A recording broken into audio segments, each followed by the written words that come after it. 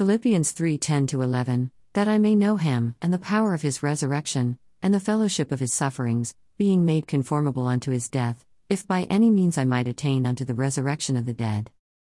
A very difficult topic, but even Paul accepts that he is reiterating on the resurrection through Christ, for it is good to keep doing it, that we affirm and reassure ourselves in the Lord through Jesus Christ. Christ suffered, but we need not suffer, for he keeps reiterating that he has suffered for our sins.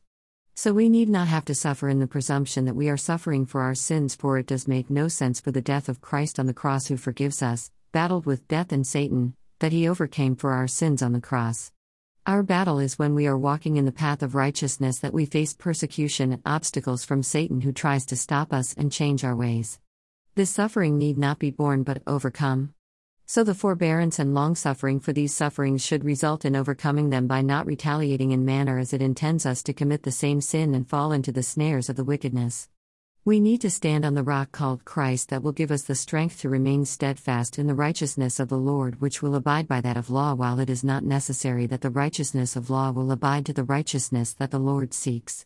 We may still be unfit despite being righteous by the law of man in front of the Lord. So let us try to walk more in the ways of the Lord. Dear Lord, Almighty, bless this day and the days to come.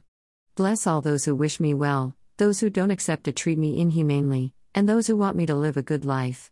Bless my enemies to stay away and not know me, that they will not earn your wrath against them. Fill our daily plates in abundance, that we may never run out of but be able to help others. Provide us with long-lasting, good, and safe roofs and clothing. Thank you for what you have provided today. Deliver us from all evils, specifically, that are of this day. Touch us with your healing hand so that we may remain in good health. Make way for us and show us the way to your blessedness, that we may lead our lives in peace, joy, love, hope, faith, goodness, prosperity, praise, and worship, exemplifying your glory for a victorious life on this earth. Amen.